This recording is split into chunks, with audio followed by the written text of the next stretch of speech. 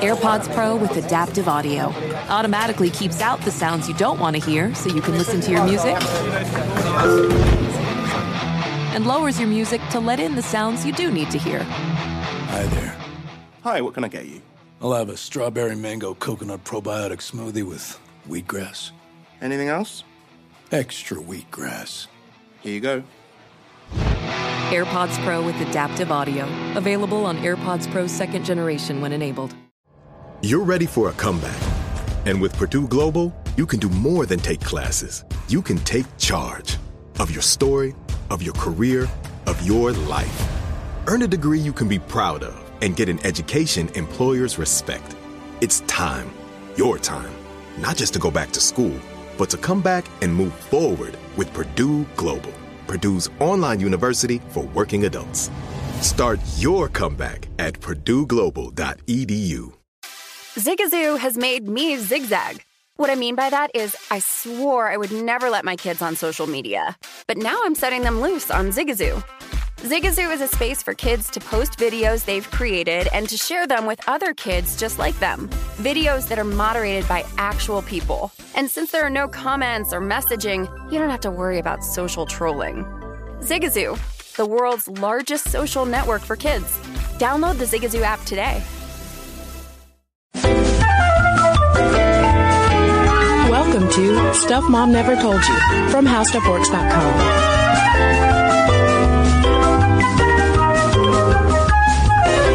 Hello and welcome to the podcast. I'm Caroline. And I'm Kristen. And we are not going to spend the whole show talking about my babysitting experience. Oh, really? Yeah, I know that the notes that I sent you are literally just stories about my life, Kristen. It's just copies of your childhood diary. Dear diary. I had this great babysitter growing up. She was my neighbor, actually, and I just totally admired her. I thought she was so pretty and so mature, and I just worshipped her. But she stopped babysitting for us after one particular incident. What did you do? So, she came over, and as entertainment, we were painting, right? Well, so at one point, being silly, she dipped her hand in the green paint. I remember it as if it were yesterday. Dipped her hand in the green paint and started chasing me around the house with this wet paint hand. And I was terrified. I was seriously terrified because I was like, oh my God, you're going to get it on my clothes. It's so messy. Mama's going to be so upset that you've got paint in the living room. And so I ran screaming away from her, and she's like, ha ha, come back. I was so scared and traumatized that I spent the rest of the night that my parents were out literally sitting in front of the front door like the dog who's waiting for the owner to return, just staring out the window are they back yet? Are they back yet? After that, she never babysat for us again. As you were telling that story, Caroline, I was mentally cataloging all of the babysitters that I had, and one of the ones who stands out the most to me was the babysitter who brought over a flying squirrel with her. What? Yeah, and I distinctly remember being a little bit afraid of her pet flying squirrel, and also watching her nervously trying to extract this terrified flying squirrel from our living room curtains. I don't think it went as she had planned. Yeah. Well, but you're the youngest of 5. Did your siblings never babysit you? Yeah, I think they did. I mean, we got to that age where, there were so many of us, Safety in numbers. Yeah, our parents could leave us alone. But I remember having a number of babysitters, and we had a couple who, they were family members, and they would come over. Although I do remember one whose name was also Kristen, and I thought that was so cool. And she had just always wore really cool, early 90s clothes, Clarissa, good earrings and stuff. And she came over one time, and she brought McDonald's with her as her dinner. And I so distinctly remember sitting on the floor of the den while we were watching television, and she was eating her McDonald's, and I was just staring at it. I'd already had dinner, and she looks at me and she goes, it's rude to stare at other people's food. Oh. And I was so hurt. I was like, can't you tell I'm 7 and I just want to fry? please. Aww. So both of these stories end in us sitting in front of other people like dogs. Yes. But babysitting was also an aspirational job for me as the youngest of 5 kids. Because that's the thing. It was a very appealing prospect to have full reign over other children. I was the opposite. I did not, because also as a child, I was not a joiner. I never was a Girl Scout. I never took ballet or horseback riding or any of that. Camp was horrible because of that time that one girl tried to strangle me, Morgan. And so babysitting was another one of those like typical, stereotypical girl activities. It was almost a rite of passage that I opted out of.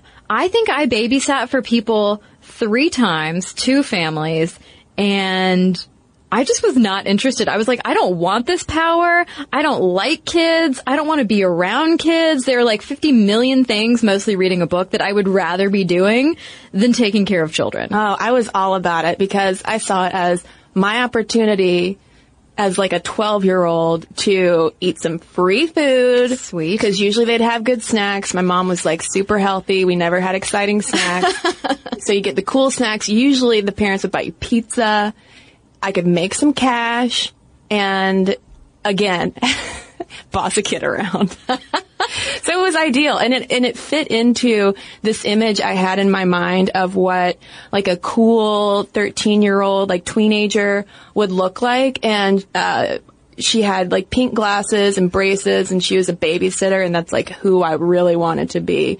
Now that I am half blind, I don't care for that so much. But also too, it's from the influence of my older sister who was obsessed with the Babysitter's Club. You know, I never read them. I think I just heard gasps from the audience, but like I never read the Babysitter's Club. Oh, as soon as I could. I remember it was kind of a rite of passage for me to be allowed to read the Babysitter's Club, not because there was anything scandalous in it at all, but it was like one of those things like getting my ears pierced where it was like, once you are of age, you can read the story. Well, so you read the Babysitter's Club and became a babysitter. I read the Boxcar Children and then became a hobo. I read the Boxcar Children too, and also tried to play orphan in the backyard so many times. But just a quick note, in the process of researching for this episode, which is not going to be about the Babysitter's Club, unfortunately. Sorry. But that series has sold 176 million copies. Isn't that crazy? Yeah, and there are like a bajillion books written by just 2 people. There are a bajillion books. Specifically. And this will relate to our conversation, though, about sort of the sociology and gender of babysitting, because it was launched during a time when babysitting had fallen out of popularity with young girls. And the Babysitter's Club, in a way, was kind of like propaganda to get more girls into babysitting. And listen, it totally worked on yours truly. Well, I mean, thank God it came along, because as we're going to get into here in just a second, like the image of babysitters in pop culture was horrifying. It still kind of is. It gets gross real fast. Yeah, not least of all because of the connection with porn. Yeah. I mean, if you Google... Google this. Don't Google it. Don't Google it. But I was looking for an article talking about whether it was a news item or just like maybe a think piece on cultural fears about dads and babysitters, like whether it's dads preying on babysitters or girls, whatever, all of that stuff. But when you Google dad babysitter, you just get nothing but porn. And I mean, a lot of it. And I didn't click on any link because, hello, that's disturbing. And also I'm on my work computer. But it just reflects this like super deeply ingrained cultural ick factor that people have around teen girls and babysitting. Yeah, I mean, it's just the sexualization of teen girls and the whole, like, quote-unquote, like, virgin factor. There's all sorts of stuff wrapped up in it. But we also see this reflected in a different sort of way in our celebrity tabloid culture because, I mean, how many stories do we have to hear about the nanny like entrapping the celebrity husband. I mean, most recently there was Gwen Stefani and Gavin Rossdale divorcing allegedly because he had an extensive affair with their nanny. Ditto with Ben Affleck and Jennifer Garner. Ditto with Jude Law. Oh yeah, the Ditto list. with the Terminator, aka Schwarzenegger. But I mean, there were literally just so many. But we should note too that the whole nanny thing and governess is distinct from adolescent babysitter that we're going to focus on in this podcast. Yeah, because that is a separate issue. We're definitely talking about the sexualization and sort of uncomfortableness that people have with teenage girls. And this basically stretches back to when we first got the teenager. I mean, and that sounds silly, like, what do you mean when we first got teenagers? There have always been teenagers. No, the teenager, as we think of her, really was an invention of the early 20th century, that culture. Yeah, it really emerged after World War I, where you have this sort of distinct phase of life and culture building up around that. You have the automobile, which whisks kids out of the home and also gives them a place to make out away from their parents' watchful eye. And very quickly, with the emergence of the teenager, we get a lot of concerns about those teenage girls. Yeah, so the literature around babysitters basically is parallel to stories of how important they are. They are critical to people being able to work and go out and enjoy their lives. But what their importance means for our families and societies, and then the fears over their behavior. There's a lot of anxiety wrapped up in, well, why do you need a babysitter? Can you not provide for your family? Can you not take care of your family? Oh, it means that the woman is working? How dare you have a woman working outside of the home? And before we get too far into it, I want to give a shout out to the source for the bulk of this material of what we're talking about today. And that's author Miriam Foreman Brunel, who I feel like we just should have called her up and had her on, because the thing is, I was reading her book about babysitting in America, and as I went to find additional information to pull to supplement the stuff that we're talking about, I was reading this source, and I was like, okay, well, let me get who's the author of this. Let me appropriately cite it. Oh, it's Miriam Foreman Brunel again. Yeah. And then I went to a third source and was reading and reading and reading. Again, Miriam Foreman Brunel. She's like the queen of academic literature about babysitters. Well, and just more broadly, too, girlhood culture in America. Mm-hmm. And as she notes, there's been so little scholarship on babysitters in particular, even though they do play such a central role in our nation's economy and also in our home lives. And again, our perceptions of teen girls in particular, although we're going to talk about boys too. Yeah. And so, we've always had children watching children in this country. I mean, it's not like children were just either abandoned or with mom. There was no in between. I mean, whether it was Puritan girls helping their mothers in colonial times or immigrant children called little mothers during the Progressive Era, you've always had older siblings who were expected to help out and take care of the kids. And in the South, before the Civil War, you had slave children who were expected to watch the children of white families. And sometimes, too, you would have the white slave owner's wife watching over the slave children. Strange, not good relationships there. Lots of dynamics at play. When we get into the Victorian era, you've got young women working as governesses. And again, like Kristen said, we're not going to go into that per se, but trust me, there was also plenty of sex and class-related fears around governesses too.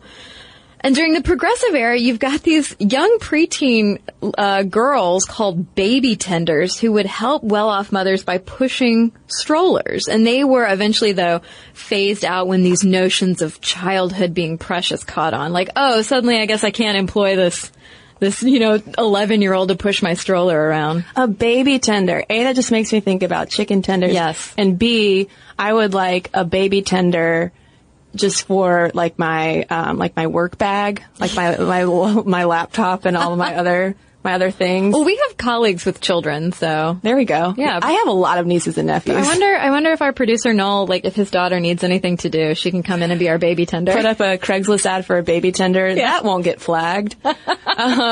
During the Progressive era, though, there were new laws enacted that prevented girls from working in what they called street trades, like selling newspapers or shining shoes, and obviously prostitution. But few older girls also received allowances from their parents. So babysitting becomes something that in a number of states where these laws were passed, that was legal, for them to do, but also a way for them to earn money. And also hence why delivering newspapers became something that boys would do. The newspaper boy. Yeah. And the babysitter girl. Yeah, you've got to have all those laws protecting girls, even though it prevents them from doing cool things and making money. Watch out for the street trades. Well, so as society is changing, we get the development of the babysitter and the teen girl at the same time. And Foreman Brunel writes that what adults enduring anxieties about babysitters reveal is unease about the far-reaching gender and generational changes that give rise to the modern American teen girl, whose emergence coincided with the creation of the babysitter in the 1920s. So, she talks about how starting around this point, you've got this highly charged position of a youthful stranger in your home, overseeing your children, and how she became a lightning rod for our anxiety. Yeah, I mean, pretty much ever since the babysitter was invented in the 1920s, although at that time we weren't yet calling them babysitters, we immediately began throwing shade at these teen girls. For instance, one 1920s parenting guide urged moms not to hire high school girls who trundled, quote, babies about to hockey games, basketball practice, and engaged in street corner flirtation. And they were also concerned about teens who had, quote unquote, modern behaviors, i.e. interests in clothes, boys, and sports. This is like happening for the first time outside of the home. So there's just like all sorts of anxiety. I mean, watch out for your child. Don't, make sure no one takes it to a hockey game. Come on. Just put the kid in a backpack. Yeah. Zip it up. Maybe put some snacks in there. Like, actually, that sounds really great. If anybody wants to put me in a backpack with snacks and carry me around. I think you need a Caroline tender. Yes, I do. Again, Noel's daughter. But babysitting was a compromise because with this emerging teen culture, you have all of these girls with this desire for freedom and an expectation of freedom. But you have adults' expectations that girls not only stay close to home, but that they stay in more feminine pursuits. You're not to sell newspapers on the street corners. So babysitting was a compromise in that you get to earn money and be somewhat independent, but you're still doing something maternal like taking care of children. Yeah, and it's worth remembering, too, that this is right after women had finally won the right to vote in 1920 and were working more than ever before. I mean, things were kind of topsy-turvy in terms of gender roles. This is the era of the new woman transitioning into the flapper era, too, where the ladies were just like, I don't give a hoot, skidoo.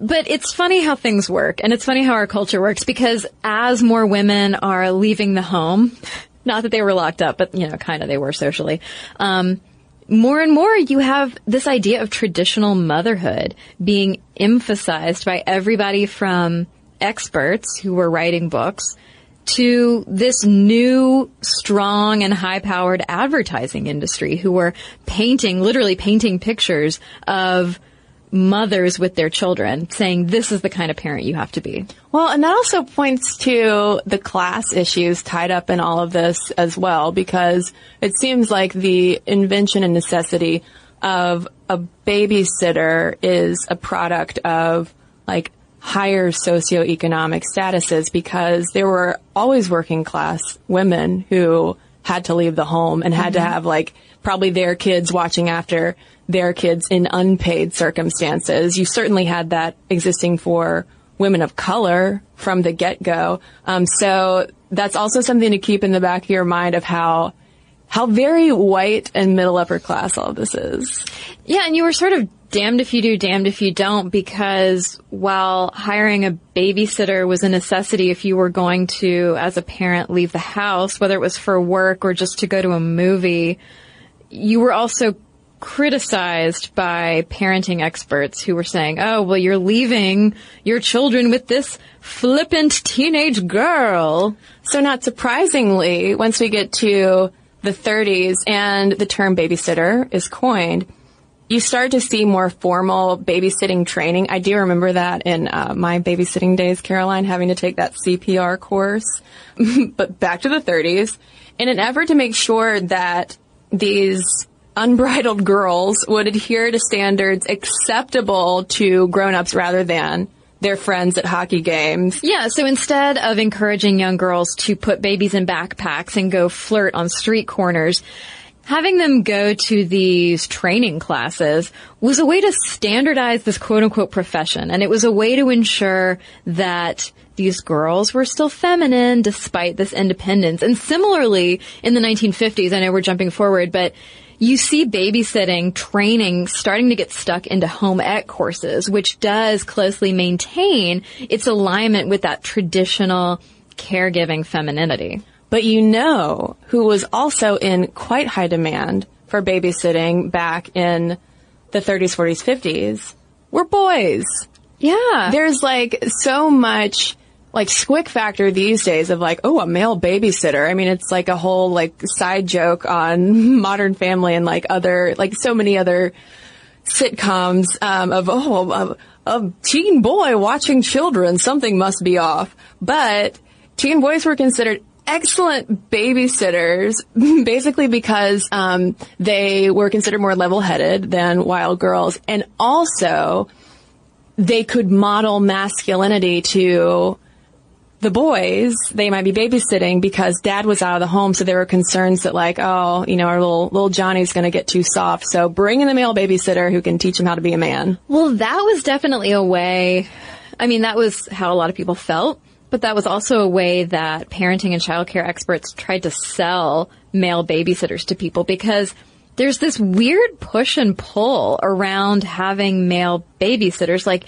yes, they were in high demand because they were considered more in control of themselves than those like flippant, crazy flapper girls. But mothers at this time, even then, had a degree of discomfort around like, oh, well, this isn't like a feminine pursuit. He's a boy. What does he want to do watching children? And so experts sort of backed these boys up saying like, no. They're capable of having this gentle determination, which is what one of the manuals said in order to be like, oh, he's not too masculine, but don't worry, he's not too feminine either. Because the thing is, by the late 1930s, teen boys had established informal childcare networks, and you had vocational training programs targeting them to turn them into their own standardized army of sitters. Caroline, this means that boys were the original Babysitters Club. And that was the sound of my mind exploding. My mind and my childhood exploding. But I love all of these anecdotes that Miriam Foreman Brunel weaves in of these college guys at the time who were also super into babysitting. I don't have the exact name in front of me, but she mentions this one group of guys at Princeton who formed their own babysitters club. I'm realizing that all of these are just like babysitters clubs. And they called it something like Tiny Tot Time or something like that. A lot of like T alliteration. And it was, I think, specifically for Princeton's faculty's kids to go to. But then there was also over at Harvard college athletes, and specifically football players who would babysit as kind of part of the athletic program. There was one football coach who was like, I'm as proud of these boys and their babysitting skills as I am of their football skills. Yeah, their motto was, when parents step out, a Harvard athlete steps in. Oh my gosh, why has no one made that into a movie? But by the mid-50s, apparently a quarter of teen boys worked as babysitters. And again, they were especially popular among, moms and parents who were just like a little nervous about teen girls and their crushes. And you mentioned that by the mid-50s, there were about a quarter of teen boys who worked as sitters. But around this time, nearly half of teen girls were working as sitters. And when you get into World War II, a lot of those girls believed that by watching children, they were helping the war effort because they were allowing more moms to work and leave the home, which meant that, hey, the more you help moms work and you help the war effort, the sooner that men can come home and this war will be over. But despite the fact that they might have felt like they had this greater calling during the war, it still wasn't always a great deal. You were expected to help out with the housework. You wouldn't always make appropriate wages, according to these young girls. And you might have to watch 5 or 20 kids at the same time and work late. Just wait for these parents to come home from their shifts. And so you start to see the origins of girls being like, hey, wait a second. We need to come together and figure out how to improve babysitting conditions. Really interesting stuff. Little girls unionizing? That's true. All right. Well, we're going to get into that when we come right back from a quick break.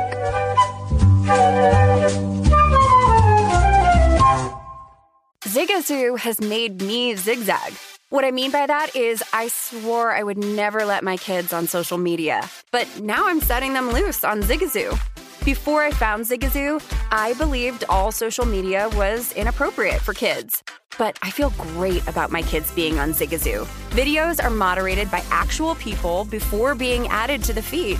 Zigazoo is a space for kids to post videos they've created and to share them with other kids just like them. And since there are no comments or messaging, you don't have to worry about mean comments on your kids' videos. And you need parental consent before joining Zigazoo. Bottom line, it's a space that prioritizes data safety for kids. Oh, but don't take my word for it. Zigazoo is KidSafe COPPA certified. So, weigh everything Zigazoo has to offer. Maybe you'll zigzag too. Zigazoo, a social network for kids. Download the Zigazoo app today. Apple Card is the perfect cashback rewards credit card. You earn up to 3% daily cash on every purchase every day. That's 3% on your favorite products at Apple, 2% on all other Apple Card with Apple Pay purchases, and 1% on anything you buy with your titanium Apple Card or virtual card number. Visit apple.co/card calculator to see how much you can earn. Apple Card issued by Goldman Sachs Bank USA, Salt Lake City branch. Subject to credit approval. Terms apply. There's plenty to celebrate in March and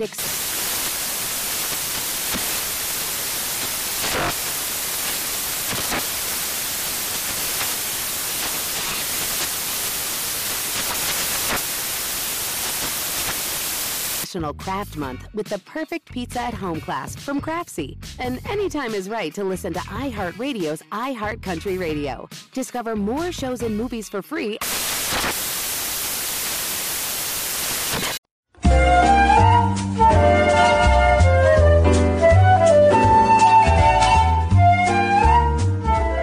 So we're picking up our babysitting timeline after World War II. And before we dig into all of the anxiety, the growing angst around teen girls, and also the expansion, though, at the same time, of the babysitting sector, I would like to note, Caroline, one of the most surprising babysitters we ran across in our research, one Sylvia Plath.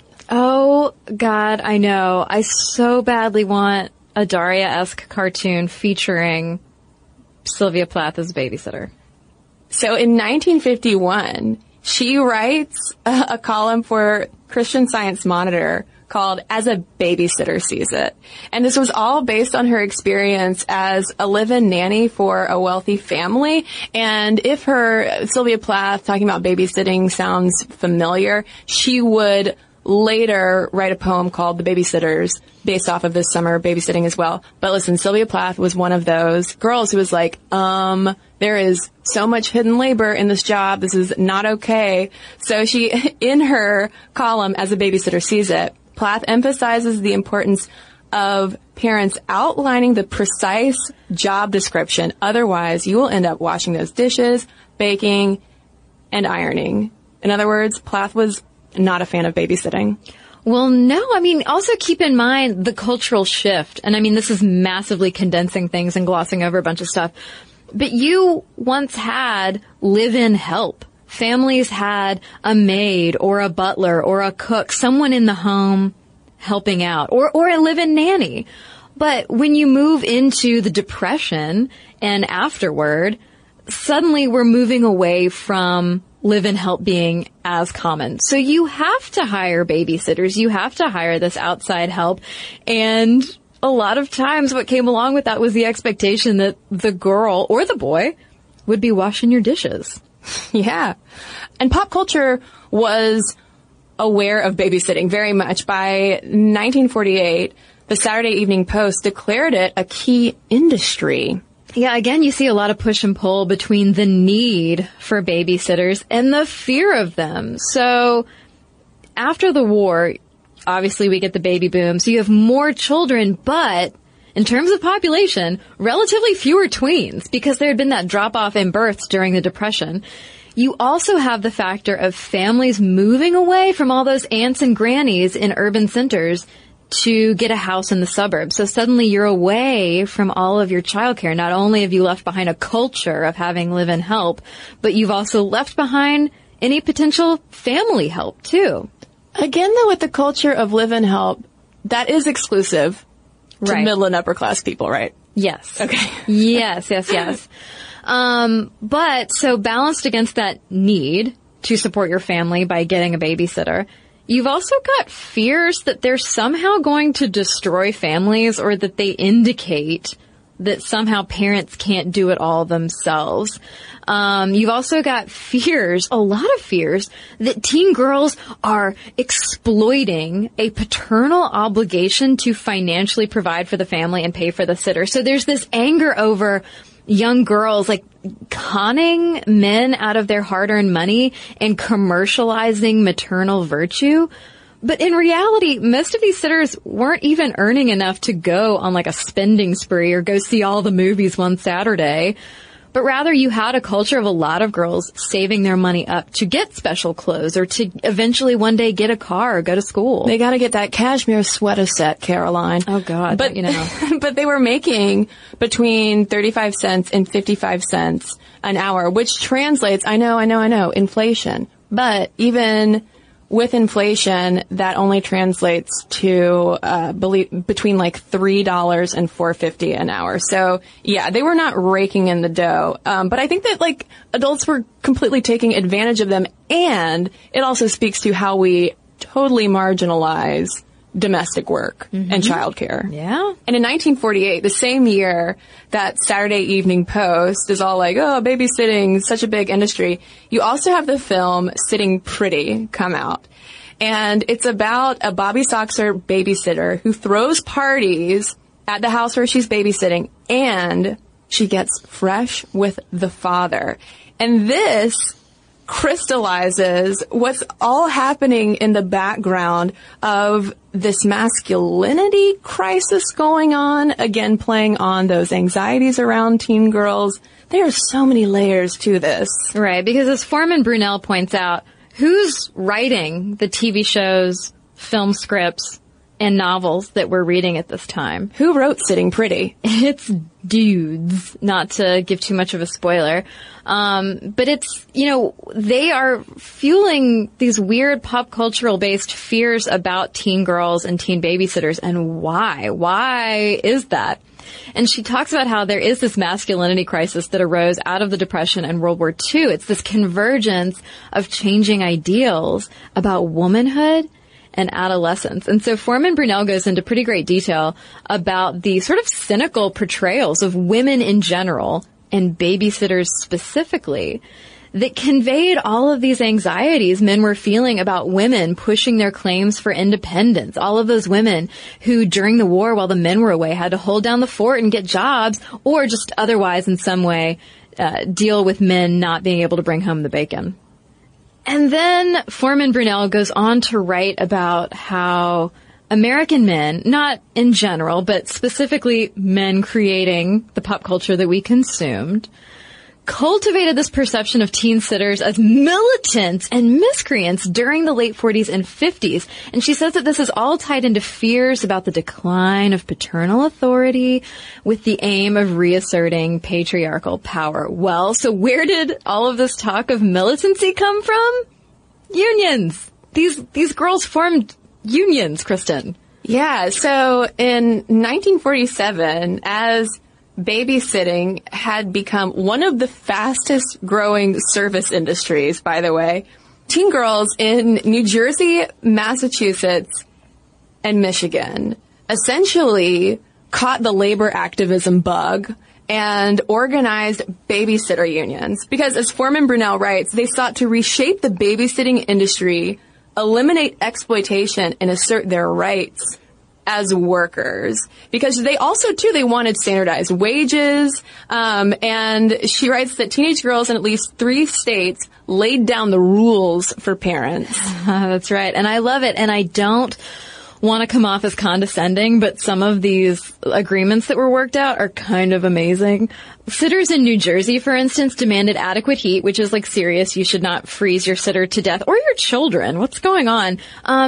But they also demanded refreshments and free use of the phone, radio, and desks. That's what I'm talking about. Get those snacks. Get those snacks. Premium snacks. Whether you're in a backpack or not. Massachusetts girls wrote into their contracts visits from friends and boyfriends. Uh-oh. But New Jersey girls agreed no friends or boyfriends would come over. Because that was a huge fear that the bobby-soxing babysitter was just going to have parties. That's what the film Sitting Pretty was about. That, like, after the babysitter got fresh with the father and he, like, spurns her advances, she just invites all of her crazy bobby-soxer friends over to party. I like, though, the idea of her inviting all of her flapper friends over, because it's just, like, older ladies in their old flapper clothes. But I like the approach that girls in Newton, Massachusetts took when they won a contract with the Auburndale Women's Club. So what they did, they created like a sliding scale. They demanded an hourly rate of 25 cents before midnight and 35 cents after midnight, and then 50 cents per hour for overtime. In other words, if the parents said they were going to be home by 10, but they come home at 12, well, you got to pay up. That's going to be $1. Well, and at the time, men and magazines with male audiences were lamenting that these militant teens would not lift a finger outside of their basic childcare responsibilities, and that they were, like, wresting money from powerless couples. There was a lot of anxiety over, like, who exactly is in charge here? The Saturday Evening Post, for instance, reported that sitters everywhere are united in their verdict against housework. A New Jersey union explicitly said, for instance, no housework unless by special arrangement. This was a huge concern among girls, that you're just going to show up and suddenly you're going to be elbow deep in dishes, and that was not part of the agreement. Yeah, that doesn't sound fun. And that certainly did not sound fun to the Michigan Babysitters Union, which was called one of the most militant of the sitters unions. And I wonder, though, if this was not helped by the press, like the popular press at the time, because there was even a 1957 Life magazine cover story all about babysitting, and it hailed the $670 million babysitting industry. So I'm sure that adults at the time saw that figure and were like, oh, whoa, we're being bamboozled. Yeah, there was an article not even too long ago in either Time or Newsweek that talked about the whatever it was, like the $1 billion night out or something. And it's the same thing. It's like, it's not that these girls are making so much money at each pass. It's just that babysitters are in such high demand that they end up getting paid a lot. And so you have a lot of grumpy people in the popular press being like, it costs me $1 million to go see a movie because you get the $5 tickets and some popcorn, but then you've got to pay the babysitter so much. Rah, rah, rah. And because if we were back in 1957, it would be like, we have to pay the babysitter 35 cents an hour.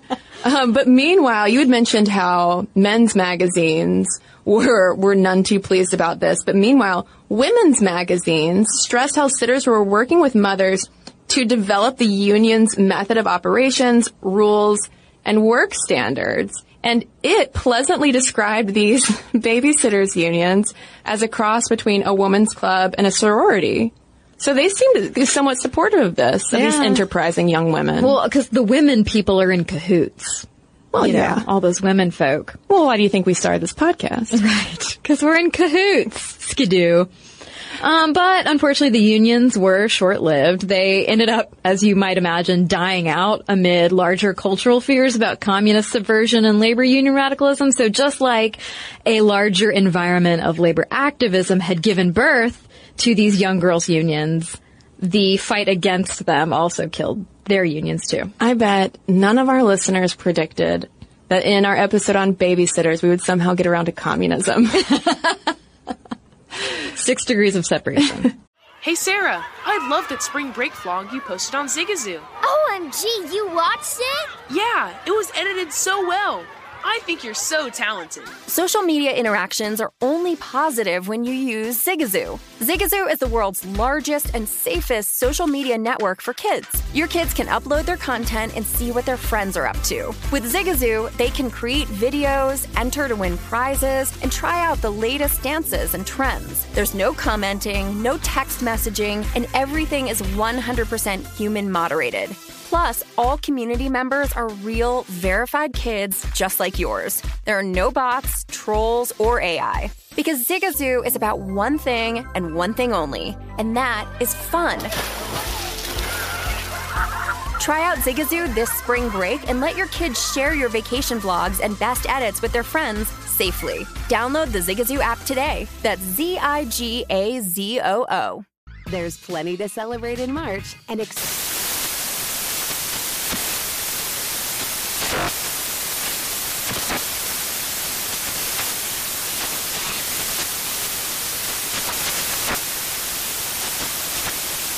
National Craft Month with the perfect pizza at home class from Craftsy. And anytime is right to listen to iHeartRadio's iHeart Country Radio. Discover more shows and movies for free.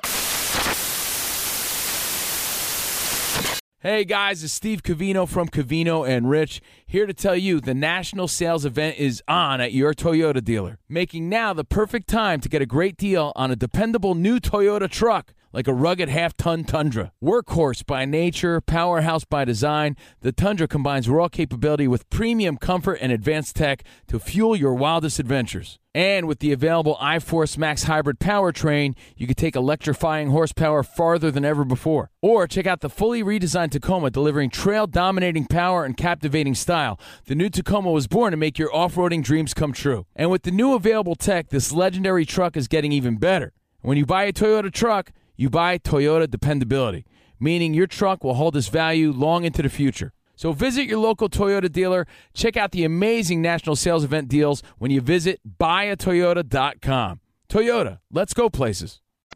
But if we dip our toes back in pop culture, things get just stranger and stranger.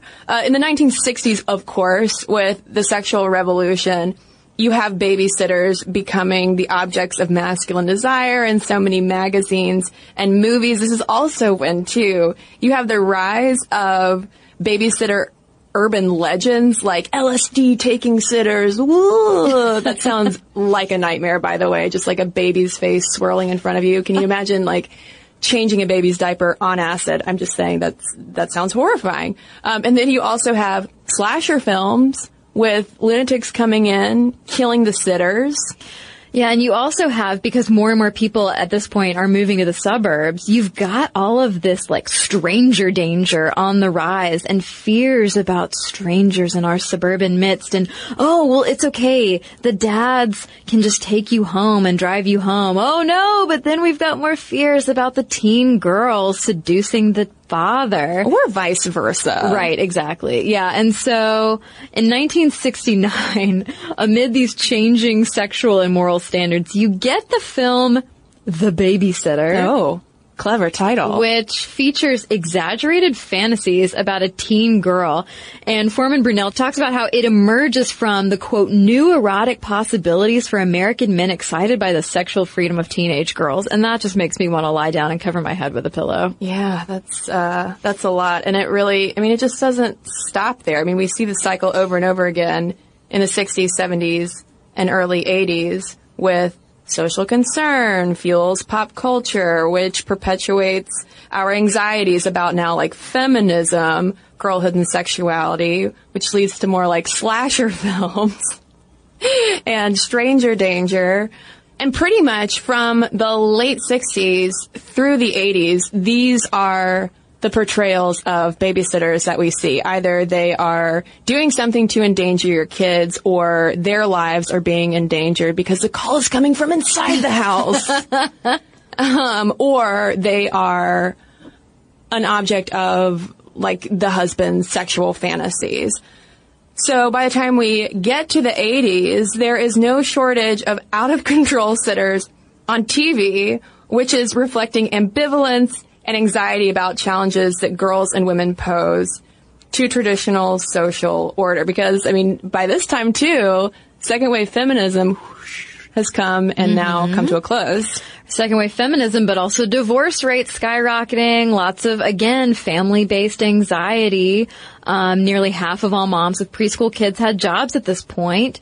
But it's funny, though, that, like, against this backdrop of, like, society's becoming more liberal, sexual mores are becoming more liberal, you've got even more than ever, babysitting training classes and manuals to ensure the safety and femininity and heteronormativity of this industry, so to speak, basically. By 1997, you have more than 800 safe sitter teaching sites in all 50 states, and their motto was, better sitters today, better parents tomorrow. So in that way, you're almost talking to mom, like encouraging her to encourage her daughter to become a babysitter.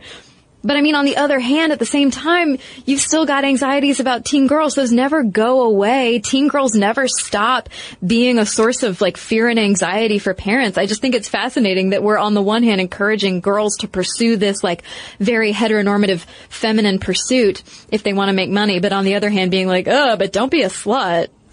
Well, I mean, and that's why it's notable that in the 80s you do have the launch of the Babysitters Club series, because it's such a positive and aspirational representation of babysitting. And this is also a good point to note how completely white this entire podcast has been. I mean, it's been like nothing but white middle class. And that is something that Foreman Brunel addresses briefly in her book. I mean, she acknowledges, like, yeah, I mean, a lot of this is just focused on white girls. I mean, babysitting was very much like a white job. And even if you look at the Babysitters Club, the original for, well, you have Claudia, I believe, who is Japanese American, but it's not until the later series that you finally get Jessie, who is the first and only African American babysitter in the club. And I think because of that, though, it was a huge deal, and people were very appreciative of her being in there. But in terms of the whole overwhelming whiteness of babysitting, Foreman Brunel writes, the iconic sitter's whiteness mirrored the reality of the historical labor force where, other than caring for kin for no pay, babysitting among Hispanic, African American, and Asian girls was limited.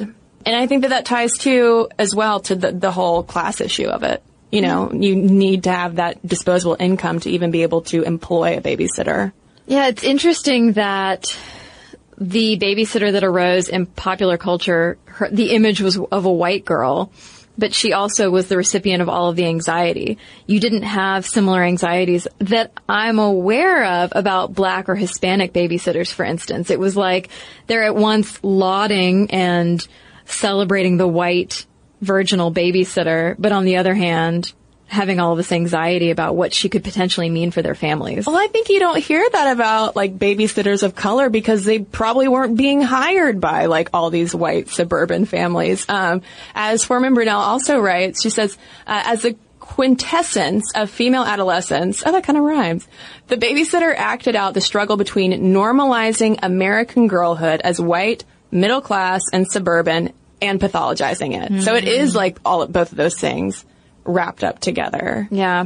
And I love, though, that in the 90s, just like how during the labor movement you have teen girls reflecting the larger social movements, in the 90s with, like, you're starting to get riot girl feminism, third wave feminism. You start to see again a bunch of young babysitters starting to internalize notions about feminism and saying that they want to be paid the same wage for similarly valued jobs that boys do. There were a lot of girls at the time complaining that, like, oh, well, you know, boys are going to get paid the same amount that I'm getting paid for a night of babysitting just for mowing the lawn for an hour. I can attest to that. I also mowed some lawns back in my day. You could make some good cash. Man, I have never mowed a lawn. Oh, Caroline. It's, listen, if I'm like in the mood for it, it's very satisfying. Kind of like loading the dishwasher.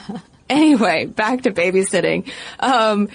Today, though, there are still those gender issues and a gender wage gap, talking about, like, equal pay, while boys make up less than 3% of all babysitters. No surprise. They still make more than girls. Granted, it's only 50 cents an hour more than girls, but still, it's astonishing to me. Yeah, the Priceonomics blog speculates that perhaps boys are confident in asking for more, or maybe because there are so few, the ones who do end up babysitting might have some special childcare skill or qualification in some way. Or maybe it does go back to that 1930s anxiety about girls being out of control and boys being more, you know, quietly masculine and in control. I don't know. But somebody who's horrified by this is Katie Donovan, who's an equal pay consultant, and she was writing for Elevate Network. She was horrified to learn that a lot of girls don't have steady rates, but they just accept whatever the parents are willing to pay. And she stresses the importance of showing girls that they should know their value so that they can fight and rage against that pay gap later in life. But the thing is, though, especially if we look at where we were in the depths of the recession, babysitting was booming. You can make some pretty great money these days as a babysitter. In 2013, the Boston Globe reported that their rates are soaring because in Boston, teen sitters got an average of $10 an hour, which they note is a wage that's risen 9 times faster than inflation since the early 80s. Yeah, it's also worth noting that that's Massachusetts minimum wage. Is $10. In New York, the going rate is $17.50 an hour, which is crazy, but I guess reflects the cost of living. And it's interesting to look at articles about the babysitting economy. There's a lot of different things affecting it. You've got Craigslist, UrbanSitter.com, and other sites that allow sitters to see the competition's going rates. So that's a way, despite not having a babysitters union like 15-year-olds did in the 40s and 50s. God, bring back the babysitters unions. It's still, yeah, that could be the next step in the Babysitters Club series. Yeah. But it's still a way to almost standardize wages. But you've also got issues around the recession and the weak job market, meaning that more college students and college grads are seeking the work of babysitting because at least, you know, babysitting is never going anywhere. People are always going to need some degree of childcare. And so when you are, as that Boston Globe article noted, when you are more qualified, maybe you can speak another language, maybe you do have specific psychological or childcare skills because you have gone to college and you're not a 15-year-old girl, you can end up charging more. Well, and speaking of those 15-year-old girls, I think that they are just less likely to seek out babysitting jobs because so many teens today are slammed with extracurriculars. You have SAT preparation. I mean, they're scheduled, you know, from dawn till dusk so often. And you have these dual earner families that leads to increased demand for sitters and also a willingness to pay higher rates. And I think also on top of that, our culture of helicopter parenting where, oh, you will pay top dollar to make sure that your babysitter can speak Mandarin and has a doctorate in child psychology. Even though your baby can't speak Mandarin. Even though your baby is just a baby. Even though you don't have a child, she's just hanging out at your house for 2 hours. Yeah, you're predicting. And with the aging up of the babysitter population, at least it seems like, because you're probably likelier to hire a college student than you might be the girl next door, I will be curious to see if that trend continues as time goes on, or if we ever will see a resurgence of, kind of the neighborhood babysitters. I mean, I think this also reflects just like the changing patterns of how we're living these days too. Yeah. We're moving out of suburbia. And then are we just going to get more and heightened fears about the older babysitter that melds with our fears about nannies boinking Gavin Rossdale? Are we ever going to get away from having cultural fears around women and sexuality? And I mean, if history is any guide, I would submit that we are not going to move away from that. And so we just threw a lot at you, but I'm really interested to hear from listeners about their babysitting experiences. I'm interested to hear from parents. Do you have maybe some subconscious fears about your babysitter, or have you experienced parents' fears around teenage girls taking care of their kids? Also, listeners, any weird babysitter stories that you have either as the babysitter or the child being babysat, definitely want to hear those. And guys, have you babysat? I know a lot of you have. I mean, it's like so common for boys to babysit. It's ridiculous that we have strange hang-ups around that.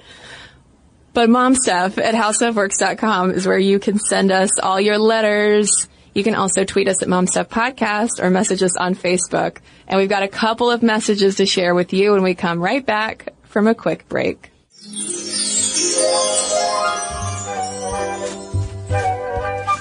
Okay, so I have a letter here from Elizabeth in response to our cuddling episode. She says, ladies, I was so happy to hear you call out the asexual, aromantic community on your cuddling podcast. Just hearing you say my sexual orientation as a community to want information from was so gratifying, I got giddy. Anyway, you wanted information on ace cuddling. Let me tell you, myself and my straight boyfriend are champion cuddlers. We've been together almost 6 years, and since I have a lot of trauma around sex, we don't have sex. A lot of people might think that we therefore have no physical intimacy, but nothing could be farther from the truth.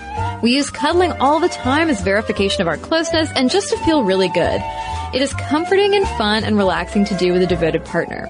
You asked about how this is not misleading to a partner, and we worked that out with just communicating about it. Sure, sometimes he gets really turned on by a particular excellent bout of cuddles, but he's happy to just keep such things low-key and may slip off to take care of it later. He said multiple times how important the cuddling is to him in reaffirming our relationship and to helping him have nice brain chemicals too. I think we use it a lot like sex, expressing our love and desire to be near each other with our bodies. To add another wrinkle, I have anxiety and things can get pretty bad sometimes. If we're at home, I ask for cuddles to help calm my frantic brain, but that's not always where things get bad. If we're out in public though, we don't need to launch into full body cuddles in order for me to get relief from my brain. Foot cuddles or pinky cuddles have become sufficient to slow things down enough to deal with the situation. Hooray for the good cuddling brain chemicals. Thanks for the fantastic podcast, and thanks again for including the ACE and ARO community in your discussion. Personally, I find being acknowledged as real as one of the most important things I could hear from you, and hopefully other media will pick up from your lead. Well, thank you, Elizabeth. And Elizabeth, you might be interested to head over to the Stuff Mom Never Told You YouTube channel and watch the video, The ABCs of Asexuality. Alicia also wrote us about our cuddling episode, and she writes, the subject of cuddling is a particularly interesting one for me because of the way I was raised. I'm the oldest of 3 siblings, and my family of 5 practiced family bed until I was 12 years old. Not out of necessity, we all had our own rooms with our own beds, but because we enjoyed spending time and cuddling together. I have so many fond memories of Saturday mornings spent cuddling, playing, and even eating all in the family bed. And to this day, we're still incredibly close, even now that all of us are adults and out of the house. And I credit much of that closeness to the time spent in the family bed. The downside of this wonderful experience, however, are the reactions I get when I tell people about it. I get reactions from mild confusion to disbelief or disgust. I often avoid telling the story because I rarely get a positive response, and especially when I reveal that the family bed was my dad's idea. People have an especially hard time coming to terms with the idea of a grown man wanting to cuddle and spend time with his children without it being creepy or sexual. And I always feel like I have to close out the story with the line, and we all grew up to be totally normal, well-adjusted adults. Looking forward to listening to more of your podcasts. Well, thanks, Alicia. And thanks to everybody who's written into us. momstuff@howstuffworks.com is our email address. And for links to all of our social media, videos, blogs, and podcasts, including our sources so you can learn more about babysitting, head on over to StuffMomNeverToldYou.com. For more on this and thousands of other topics, visit HowStuffWorks.com.